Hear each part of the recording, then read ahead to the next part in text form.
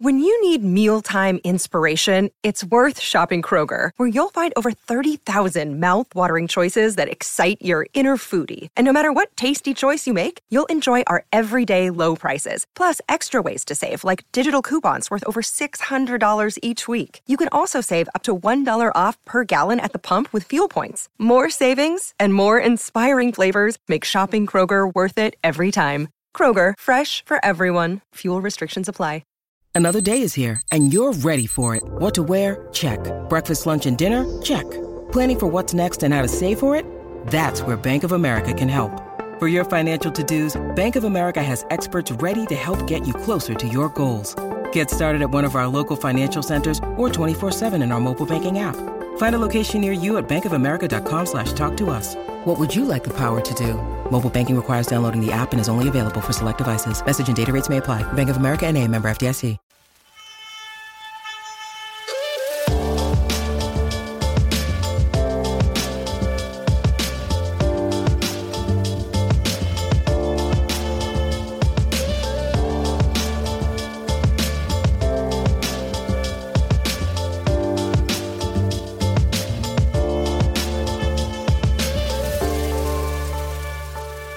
Hello Bulls fans, welcome to BullsHQ, a Chicago Bulls podcast. Thank you for joining us on this episode of the show. My name is Mark and as always I'm joined by my pal Will Gottlieb. Will, happy holidays, how are you mate?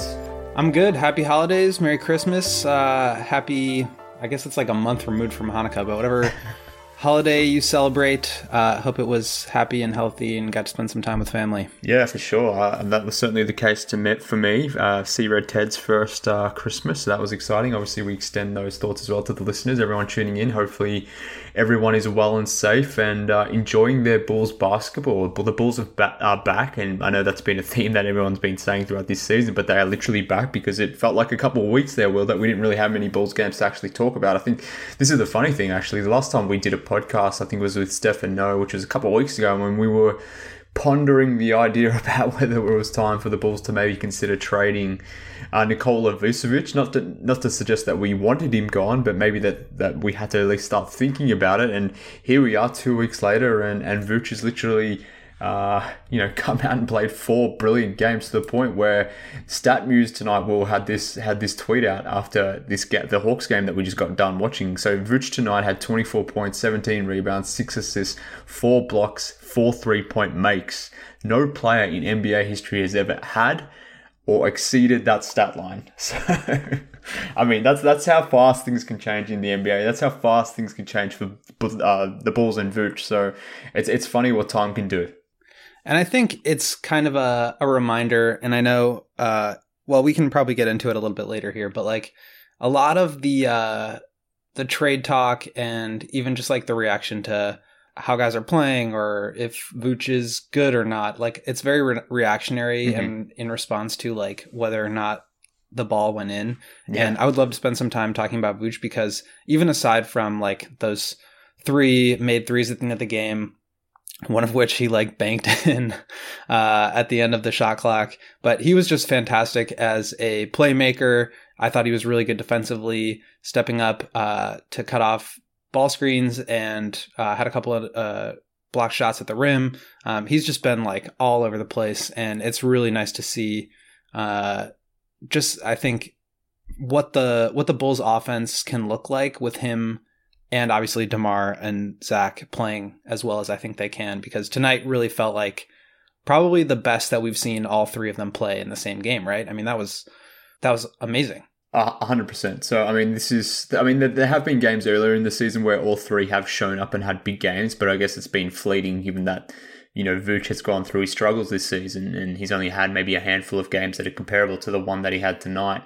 But, combine the Bulls' big 3, Zach LaVine, DeMar DeRozan, Nikola Vucevic, 89 points, 26 rebounds, 25 assists against the Atlanta Hawks. So all 3 turned up, all 3 did their thing. But we kind of know at this point what we're going to get from DeMar and Zach, and that's basically both guys trading baskets, trading possessions or trading games really, where they one of them takes over, but irrespective of the game, it just feels like you're going to get 25 or 30 points from both of them, and it's kind of been Vooch in the background, wondering when he was going to show up and join these guys. But over the last 4 games, he's been slowly building to the point where we got this game against the Hawks where he was just basically dominant on both sides of the ball. And, it was nice to see him score some points, 24 points, had some key baskets in that fourth quarter period. But I think, and as you noted there, like the most important thing from Vooch tonight, I thought was his defense. I thought he's fantastic defensively against the Hawks. And that was really critical because early in that first quarter, it kind of felt like Trey was just, having his way with the Bulls. And so much of that had to do with the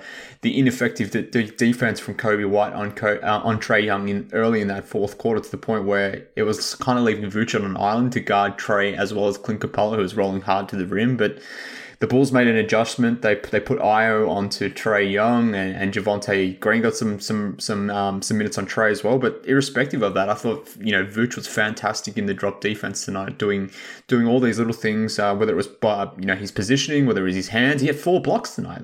He was amazing. We're recording this like pretty much right after the game, and so I'm really going to be checking Twitter here to see what Fleming has to say about Ayo's performance, because I agree. I mean, he has been the last couple games has been awesome, but just this game, he looks so poised. His defense has been awesome. His length, especially on smaller guards, is really bothersome. And I think like if you're a young player like that who has a skill set to do a lot of this stuff, like to just play in your lane is really valuable. A second round draft pick, right? But I just think he's like chipping in all these ways that like really fit a role, and he plays it really well. It's like nothing. The game isn't moving too fast for him. He's making good decisions. Like he's shooting pretty well. But yeah, his defense was awesome, and I think especially in conjunction with Vooch, like we were talking about, this team I think could be susceptible to that kind of spread pick and roll, like Capella dive to the rim and catch lobs offense that they faced against the Hawks and against like any team. But I thought those two, Vooch really stepping up and cutting off the ball handler, and Ayo staying over screens and connected to Trae Young, really changed the complexion of that game. And I think it really, like, especially without Lonzo and Caruso, who have been out the last couple games, I was a little nervous about like how the Bulls would look at the point of attack on defense, but they really, really made this game like, competitive on that end. And I just think that's like a really good thing to see when it kind of seems like the Bulls offense or the Bulls defense was really propped up by Caruso and Lonzo, but to see the rest of the guys picking it up and playing pretty well. I mean, they gave up 118, but I thought they looked pretty well defensively. Yeah, look, I mean, the Bulls could have easily lost this game. I mean, Trae did his thing. He had 12 points, 5 assists in the first quarter, finished with 29 and 9. So I think he went 3 of 15 from quarters 2 to 4 and didn't necessarily have a ton of playmaking presence there after the first quarter. But nonetheless, like, this still could have been a loss for the Bulls if for whatever reason, or even with, Vooch, LaVine and DeRozan going off, because to your point, like, their defense probably wasn't good enough. At least it certainly wasn't good enough in the first quarter. Like they were just allowing the Hawks to get to anywhere. And part of that was just unsustainable, crazy hot shooting from Cam Reddish, who had 33 points, 8 3-point makes. So some of that was, some hot shooting, some variance will come at play hopefully on Wednesday night when the Bulls and Hawks play again later on in the week. But nonetheless, the Bulls still could have lost this game, which is I guess the ironic thing. We can focus on the big three and their collective games, but to your point, like I completely agree. Ayo and Javonte Green changed or helped change this game, where they sort of took Trae Young out of this. And when you take Trae out of it and he's the hub of their offense, and particularly for an undermanned Hawks team who had a lot of guys out in health and safety protocols, it allowed the Bulls to sort of get by without Lonzo and Caruso, who was sorely missed in this game. And when I did see, prior to the game that Trae was out of health and safety protocols and was activated for this game, I was a little bit nervous just due to the fact that I thought they would be very susceptible to Trae, torching them, even more so when we saw the news that the Coby White was starting for the Bulls and got that instant matchup on Trae in the first half. Like, that was problematic as well, and we saw that in the first quarter. But I guess Chris Fleming, who's been coaching the Bulls in place of Billy Donovan, who himself is in health and safety protocols, he went to Coby early on Trae, but he made that adjustment, basically from the second half onward, and it was a good adjustment because guys like Ayo and Javonte were really influential, even if the numbers don't necessarily read as much from a box score standpoint. I think we should also touch briefly on Coby, who started the game, picked up a couple fouls, as you mentioned, guarding Trae Young, which, like, I could have told you, anybody could have told you that was going to be a disaster. But to your point, Fleming quickly moved away from that. Maybe it was the foul trouble. Maybe it was just, like, obviously not working. But he, and I tweeted this out, like, he's just been so bad to the point where it's like, I mean, I've never been, like, the biggest Coby fan in the world, but he's not this bad. Like, he's shooting 35% from the field on the year, 25% on threes. He's not this bad. And I think he's got moments where he'll get super hot and moments where he's pretty cold. And it was really nice to see in the second half. I mean, he just looked like a different player where he came out with confidence and was like taking, tough shots and making them for like, I think probably the second time this year. Like, he's had maybe one other good game. So I think if he, again, it just like when everybody's healthy and when everybody like fits into their roles, like if Coby can just come in and get hot and play 20, 25 minutes and make, 3 or 4 threes, that's going to be huge in the playoffs, to have kind of a scoring release valve when DeMar or Zach are either off the floor or not shooting super well. And it also probably like boosts up his trade value. But I just want to give Coby some props there because he had been really bad, but finally came out and had a really nice second half, had a couple of steals, shot the ball well. So really good to see him start to find his form. Yeah, and look, the idealized version of Coby is the guy we saw against the Rockets a couple games back where he had 24 points off the bench, 5 rebounds, and to your point, hit 5 threes off the bench. So that's the role for Coby, and ultimately he can be successful in this role on this team this season, if that is certainly the case that he, that or at least the role that he have going forward. But at the same time, like whilst I was kind of annoyed at Coby at the level of defense that he was sort of showing or playing against Trae, at the same time I wasn't, because like, and you just noted it there, like we all knew or expected that he wasn't going to succeed against Trae Young, because we know Coby is not a very good man-to-man defender. We know the struggles he had last season sort of being that point of attack defender. So I guess at some point, like, for me, it becomes less about the player and more about like the positions that they're putting to succeed. And like, I just don't understand why you would start Coby on Trae. Like, that doesn't make sense. You're setting him up to fail. You're setting up the team to fail. So as much as, it's on Coby to be better and those sorts of things, at the same time, like the Bulls should know their personnel a little bit better, at least in this instance, and not start Coby on Trae Young. If you're intending to start him to start the game, then put him on Bogdan Bogdanovic or something like that, and have Javonte start on Trae Young from the jump, or have Zach guard Trae from the jump. Or if that's not the case, then bring Coby off the bench and start Ayo. So I get people's frustration with Coby. I totally do, and I would be lying if I didn't have similar thoughts during the games. But at the same time, like, some of this is on coaching, and I don't want to get too critical of Chris Fleming because it's his first or second game coaching the team, and it's easy to focus in on locking in on these specific things, but this to me seemed like an obvious one that he got wrong, I guess. But he changed it in the second half, and to your point earlier, more minutes for Ayo and Javonte on him, and they got Coby off ball, and look, in second half Coby was really good. I think he had 13 points, hit that clutch 3 at the end, which pretty much sealed it. So it's funny what can happen when you put players in their correct role, in the correct positions, and you don't ask too much of them, and that's why we saw a better second half from Coby. Absolutely, and I think it maybe we can just talk about this briefly, but like, it makes me, I also don't like want to put the cart ahead of the horse here, but the Bulls are second in the East right now, 21-10, I believe. So like, they are in a good position to like make the playoffs and get a high seed here. But just thinking about like what the rotations will look like and the depth, I've been having this conversation with my brother a lot recently, just about like, when Pat Williams went down, I think that really changed up like what the Bulls were going to look like. Obviously, just like having that sort of like bigger defensive wing who can guard, or at least attempt to guard, your Giannis and KD and LeBrons of the world.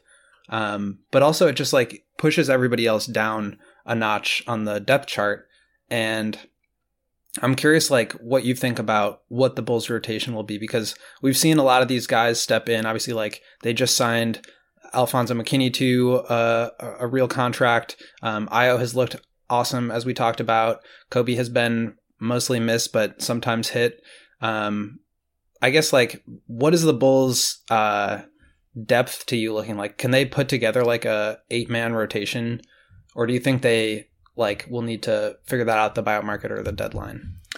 Yeah, I think they've clearly got a solid 6-man rotation, or at least they're starting 5 when you have, or they're closing 5, let's say, when you have Caruso out there with the 4 guys, Lonzo, LaVine, DeRozan, and Vooch. Like, that's as good as it gets, I think, from a pure net production point of view. Like, that 5-man unit is as good as it possibly gets. Javonte is going to do Javonte things. He's worthy of 15 minutes. I think Derrick Jones Jr. has shown enough. And then you've got Ayo sort of doing some stuff there where maybe you can toggle between Ayo and Coby depending on matchups, depending on which one of those guys has it. Now, it's probably been more Ayo than Coby this season, but hopefully they can find another 1 or 2 guys to sort of bob up and help from that standpoint and shore up that rotation. I really like the addition of McKinney, who, in his, 20 odd minutes that he's played in the couple games that he's played, he's done some things that you would expect from a 3-and-D guy. So he shot the 3 ball pretty well. He's done some things defensively, not to suggest he's going to, guard or stop anyone defensively, but he's got his hands in the right spots. He's hustled hard, done those sorts of things. So I've liked what I've seen from McKinney in that standpoint, as well as like maybe a third unit guy. But I guess if they could just shore up that place where you've currently got Troy Brown Jr. getting minutes, or McKinney getting minutes, or sometimes Coby getting minutes, when you don't really know which one of those guys is going to give you a good 20-minute performance.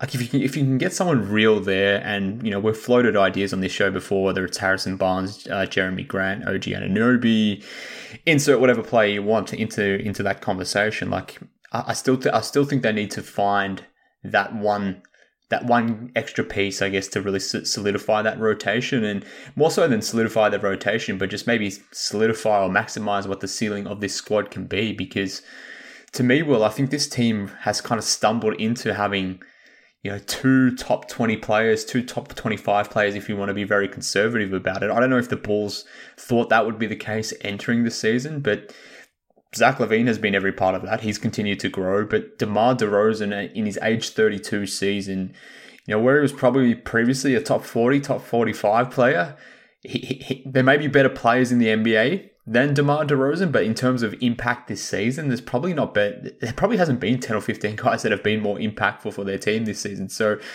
I don't know, like, as much as the Bulls need to find an additional guy, whether it's a starter or a bench guy, like, they need to do that to honor and respect what the seasons that DeRozan and LaVine are having, because they've fallen, and I say fallen, but maybe they've stumbled their way in, or maybe they planned it. I don't know personally, I don't think I didn't foresee DeRozan having this level of impact this season in his age 32 season, but given that's occurring, I think this is why you, or why a lot of people have been pushing the go all in theory, and whether that's all in means shoring up that second unit or shoring up the rotation, as you noted, whatever it may be. I think just what we're seeing from LaVine and DeRozan, again in this Hawks game, these 2 guys had 65 points between them. You have to honor and respect what they're doing on the court, and you have to maximize the seasons that they are giving you right now. So I think the Bulls have the ability to do so, but I just want to see them do it. These 2 have been awesome, and I think you may not have been able to foresee an age 32 DeMar DeRozan having like a top 5 MVP candidate season, but obviously, like, light years, Karantzoulis was able to figure that one out. But you're totally right, and this is what we talked about in our last show a few weeks ago, is like, the Bulls have a window right now. I didn't think they would be this good. I don't think really anybody did. But like, at the rate that guys are going down with COVID, injuries can happen at any time. Like, the Nets are having a situation with one of their players, and like, he may not be able to play in home games in the playoffs. Like, LeBron is really good, but the Lakers are really bad. Like, there is a window right here. And, it makes you wonder, like, if they should go all in. Like, I think AK has done a pretty good job to go as in as he can without like pushing all of the chips in. Like, he still has Patrick Williams, he still has that Blazers first, he still has Coby White for whatever value he could return. I think they do have some pieces here, and I wouldn't want to get too desperate, but I think what's been exciting about the Karantzoulis experience so far is that, like, even if it even if he has to overpay to get stuff done, he gets stuff done.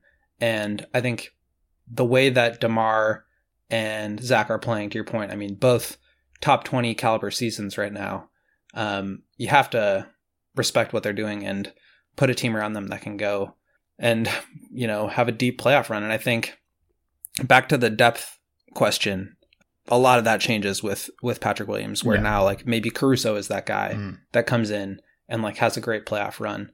Because I think there's really two ways that it works. One is like you bring in a like Jay Crowder or PJ Tucker type of guy who like can be kind of nasty and make some big shots and defend bigger guys in the playoffs. But there's like a reason why every single team in the league wants those guys and nobody has them, is that they're really rare. And then, so if you get one, great. If not, somebody has to step up. And whether it's like a young guy like Ayo or like Coby, who just like gets super hot, maybe like a Tyler Hero type of run in the bubble, like they're going to need somebody like that to step up. And maybe it is somebody who's on the roster right now. But I think looking at the composition of the guys on the team right now, there's probably a move to be made. And again, to your point, like it's warranted at this point. I think they should make a move, some sort of move, to whether it's like to get that seventh man or sixth man that like shores up the depth and make sure that you get like a 6, 7, 8 man rotation in the playoffs. I think this is like the time to make that move. Yeah, and look, as much as it was great seeing, DeRozan, Vooch, and LaVine connect together, and so much of the offense in the final quarter there for the Bulls, like all three of those guys were connected in the same possession, if you will. Like you had LaVine and DeRozan taking turns, even in the single offensive possessions. Those guys were taking turns in terms of creating stuff on the bounce, and Vooch was involved in all of them. At a minimum, from a screening point of view, a lot of it was he was involved from a playmaking point of view. So like those three are funneling so much of the offense at the moment. But as we were seeing them in action today, I was just thinking like, in place of Javonte, like, could you have a Harrison Barnes, for example, who, if things, for whatever reason, break down in those initial couple possessions, or when they send doubles to a LaVine or DeRozan, pick and roll with Vooch, and you have someone like Harrison Barnes floating in the corner in place of Javonte Green, like, that is huge. That is huge. And I don't know if people fully understand the context of that, because maybe they just don't appreciate Harrison Barnes, or maybe they just don't really see much of an upgrade, particularly if you have to trade someone like Patrick Williams for him. But if you can get in a guy that can consistently knock down 40% from from the 3-point line, in place of someone like Javonte, who you can send back to the bench as a 15-minute guy, who can stay in the rotation but is more of a bit piece rather than your closing power forward, as an example. Who falls into a role that makes sense for Javonte. Exactly. Who's not playing 25 minutes as a starter. Exactly. And like at the moment, like the Bulls are 21-10. They're one game out of first in the East. Like this is the time. And maybe I wouldn't be harping on about this if, for whatever reason, we weren't getting this level of a DeMar season, to the point where you do now have 2 top 20 players. If DeMar was just a guy giving you 25 and 5, who was still very good, maybe still could have made an all-star game, or at least, been on the precipice of making an all-star game, or even if he didn't, like it would still be a very good player.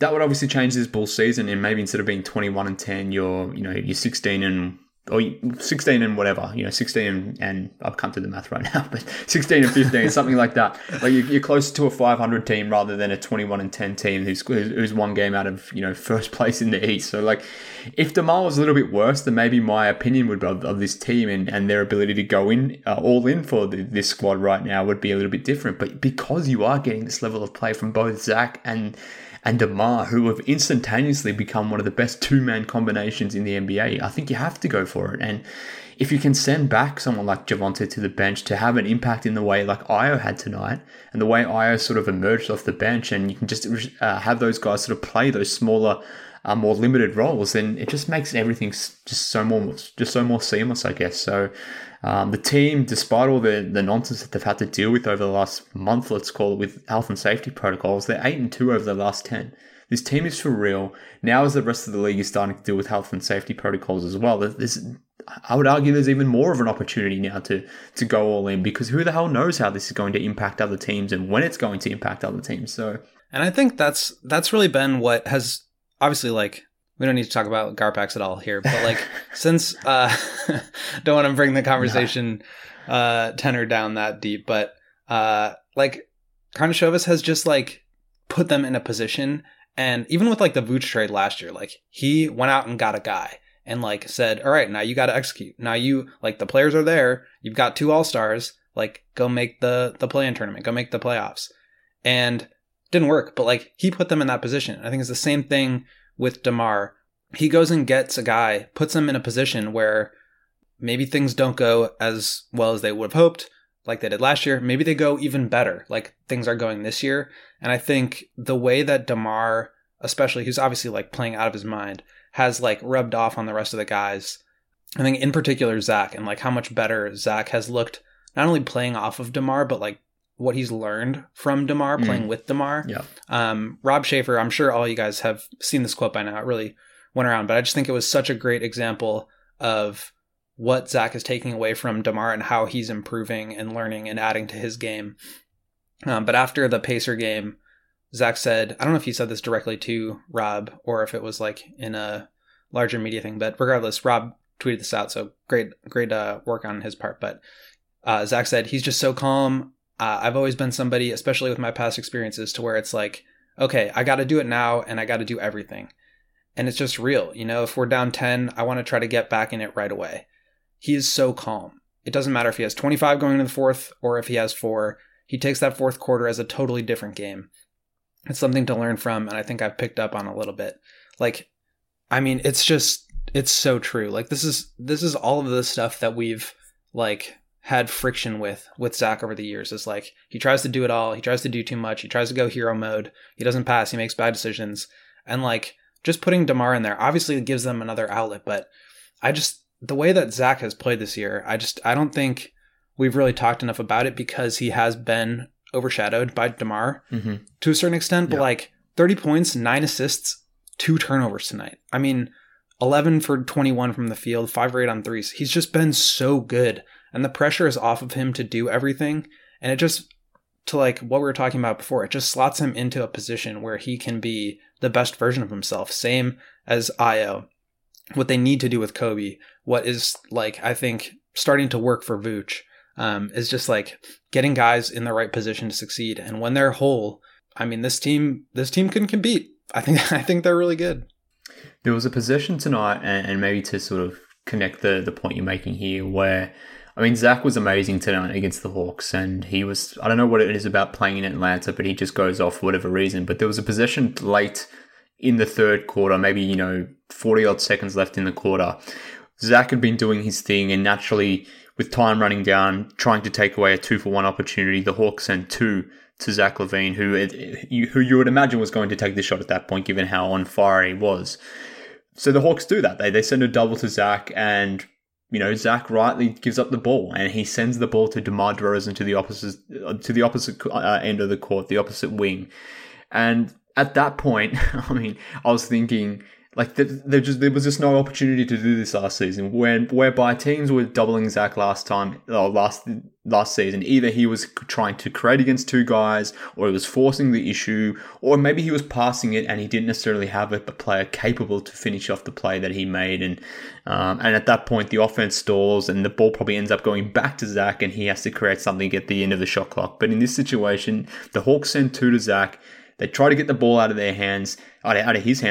He wisely passes the ball because he's not going to try to, take 2 off the bounce, because he actually has teammates around him now that can do some stuff. And at that point, the ball goes to DeRozan, who just gets to his trademark spot, creates some separation with just, absolute mastery, footwork that he does have, and just created 2 points from nothing. So, like, to your point around, like, having players like DeMar around Zach LaVine, we kind of forget that Zach is still learning, that he's still developing. And to the quote that you read out from DeMar via Rob Schaefer, like, Zach is learning so much from DeMar. And I've made this parallel before between the Bulls and Suns before, but like, I don't know if we're getting this level of play from DeAndre Ayton if you don't bring in a Chris Paul. I don't know if you're getting this level of play from a Devin Booker if you don't bring in a Chris Paul. Not to say that those guys weren't going to eventually be good players or weren't good players beforehand, but they just having them be around the level of professionals like a Chris Paul or DeMar DeRozan, it just helps these guys continue to learn. And we kind of forget that Zach is still learning because he's been in the league 6 or 7 years. But I mean, the dude is only 26 and he's still taking things away from guys like DeRozan. So it is super important. And it was just a key play for me in this Hawks game because it just shows the parallels of this season versus years prior where Zach was forced to do everything. And so many people got it wrong in terms of miscasting him as a ball hog or someone unwilling to sacrifice or unwilling to pass. But we saw it tonight, 9 assists despite having 30-odd points. Like if you put good players around him, he's going to be more than happy to share the ball as he has been all freaking season. And I think what makes, just to circle back to the point about the Suns, like I think what makes them work is like the level of respect that not only like everybody has for Chris Paul, but that Chris Paul has for Devin Booker. And like, he knows he can just say like, go get a bucket. Like I think they have this. I was watching some like interview, maybe it was like during the Christmas Day game between the Lakers, but he was just talking about how much he respects Booker's game and like what he can do and how good he thinks he is as a player and how he will continue to be. And I think we're seeing that same deal with DeMar and Zach. Like, there was the other quote, I don't have it in front of me here, but like DeMar basically said like, Zach's got it going against Pacers. Like just, let's not mess with what's working. Yeah. Like, let's feed Zach. I don't need to be the guy that closes this out. And you mentioned the double teams. Like you can't double one because the other one's going to be open, and you can't double both of them at the same time. So I just think they have the recipe, and there are definitely questions. Like this zone situation is still something that I think they need to figure out. They're getting zoned more than everybody except for, I believe, one team, the Timberwolves. They're facing zone a ton. They're, I think, 26th against the zone. So that is going to be something that coaches pull out. And we saw the Pacers just went to it on the first possession. The Hawks went to it a bunch tonight. They got to figure out how to break that down.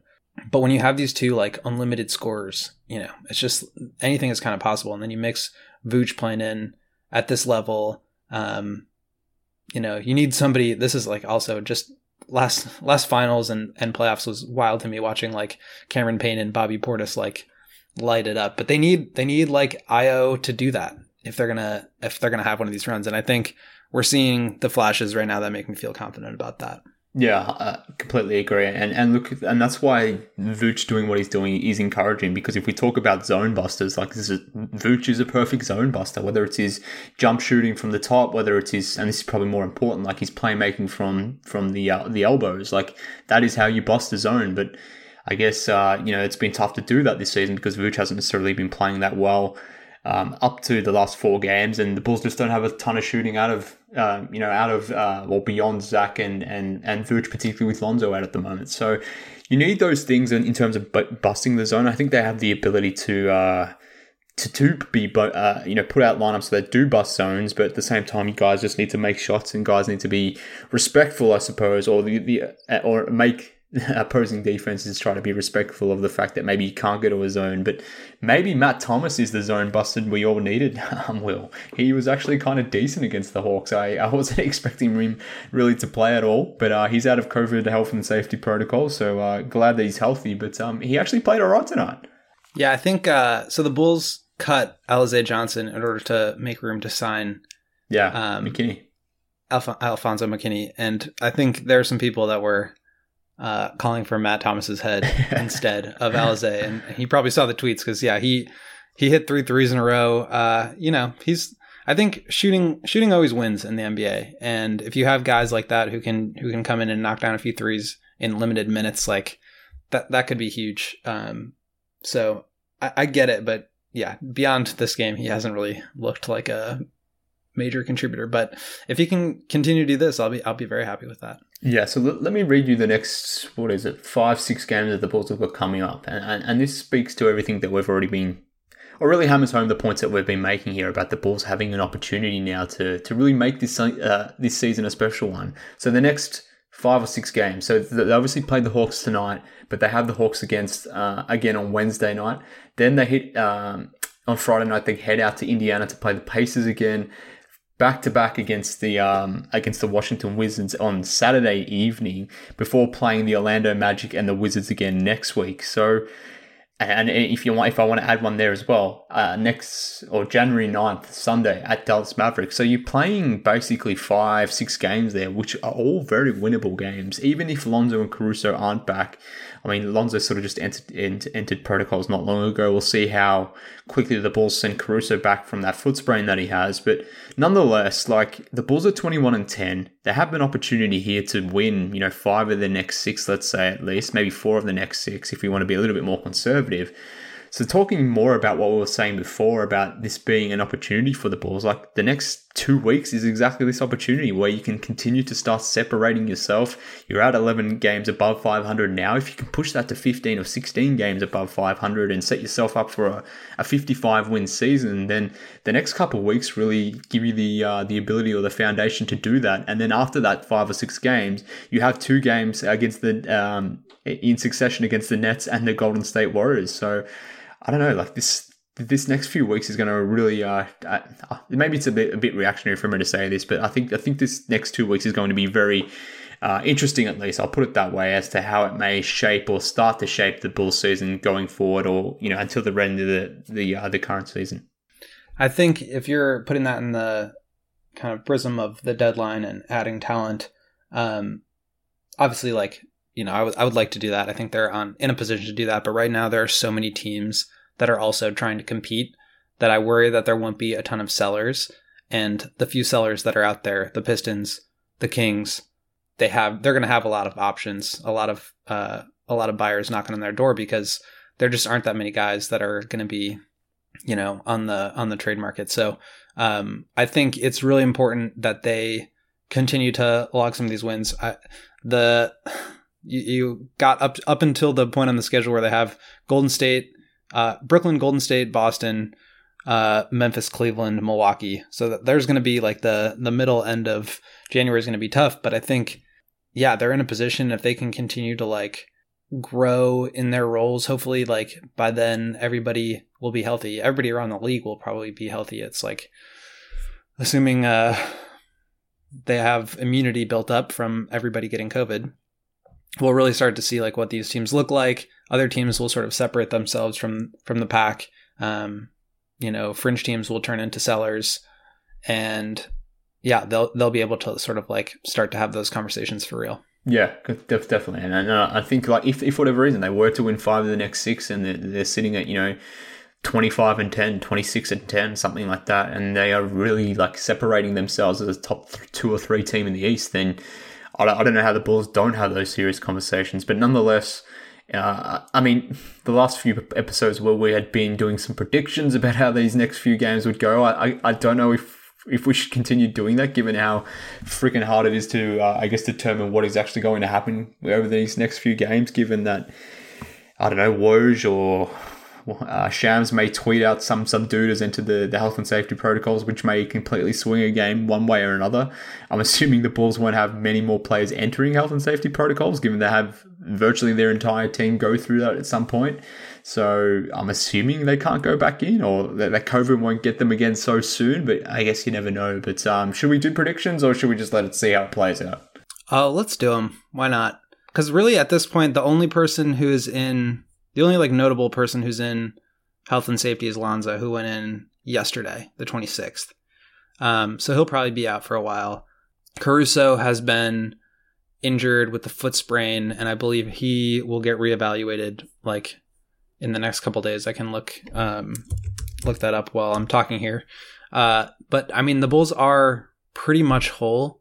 And I think the Pacers, they just like ran through the Pacers last game.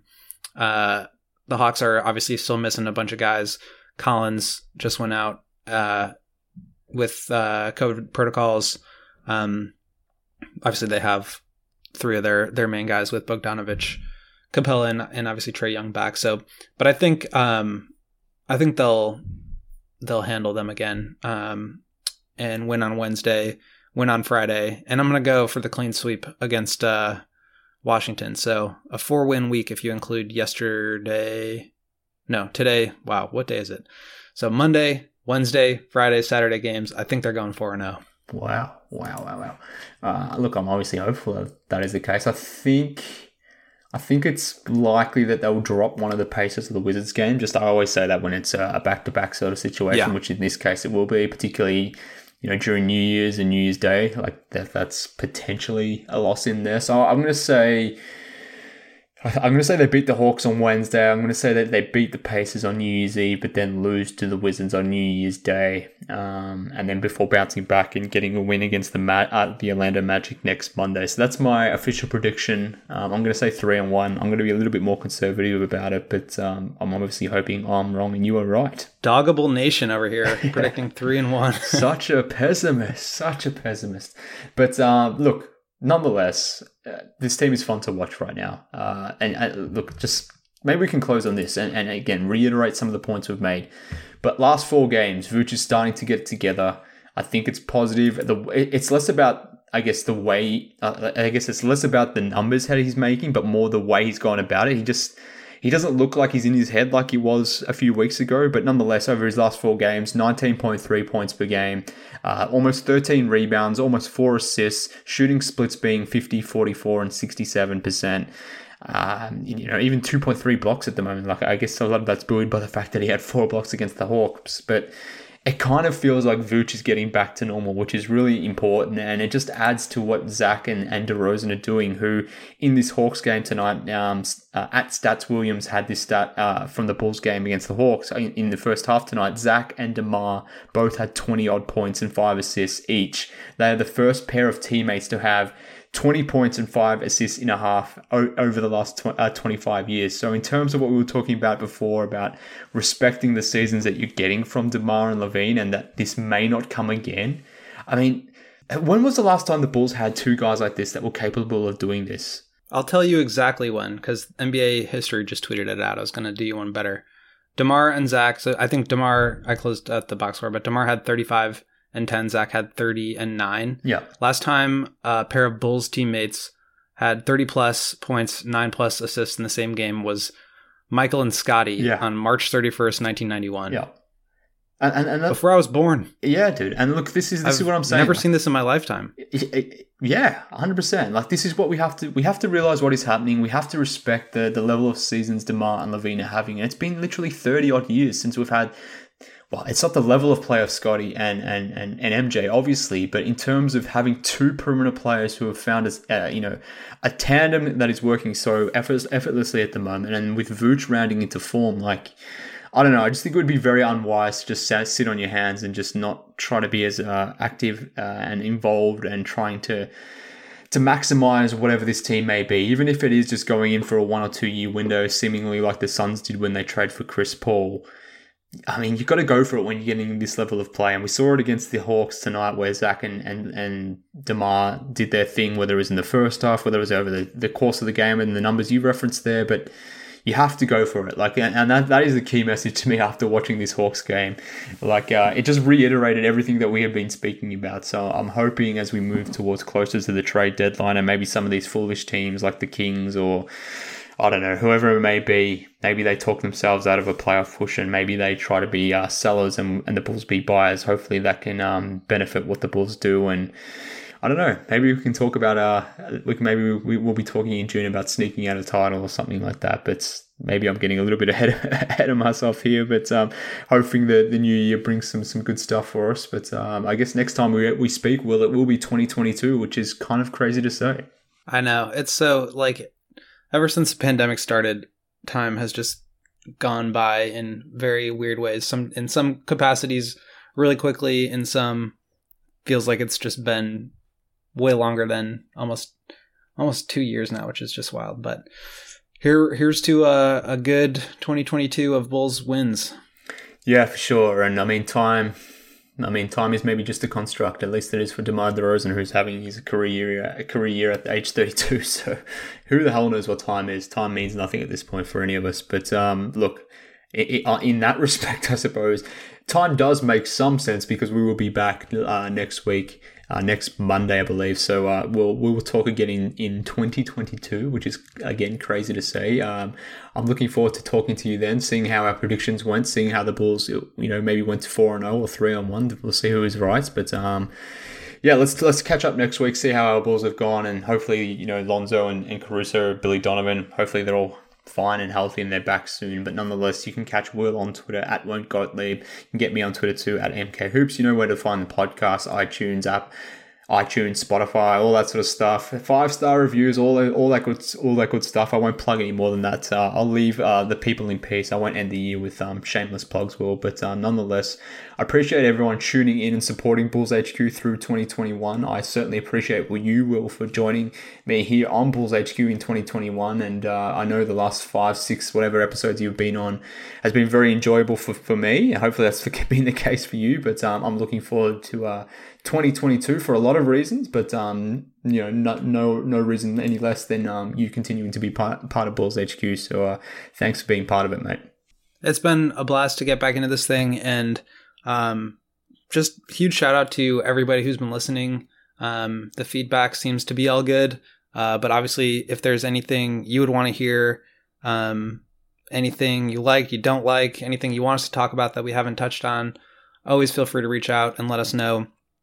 I just appreciate all the kind words that people have said since I got back into this thing, and appreciate you, Mark, for letting me tag back in. For sure, mate. It has been great, and I am declaring it right here, right now. You and I, we are the DeMar, DeRozan, and Zach LaVine Bulls podcasters.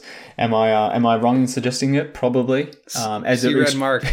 Is it extremely You're arrogant? Going back and forth on this episode. It is very extremely arrogant of me of even saying this. I feel ridiculous for even putting it out there, even comparing myself to Zach LaVine, DeMar, DeRozan. But look, we're ending 2021. Let's end it on a high, and that could be interpreted in a number of ways. But we'll speak again next week, listeners. Thank you for tuning in. Thank you for being part of BullsHQ in 2021. We'll catch you in 2022. Go Bulls, and speak next week.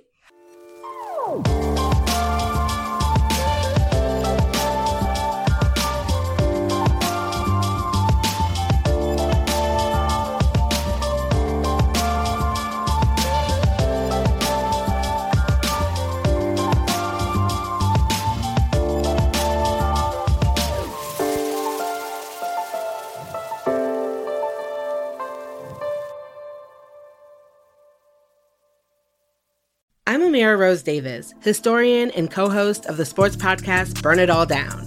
And now I'm hosting the new season of American Prodigy, all about Black girls in gymnastics. For the last 40 years, Black gymnasts have moved from the margins to the core of the sport and changed gymnastics along the way.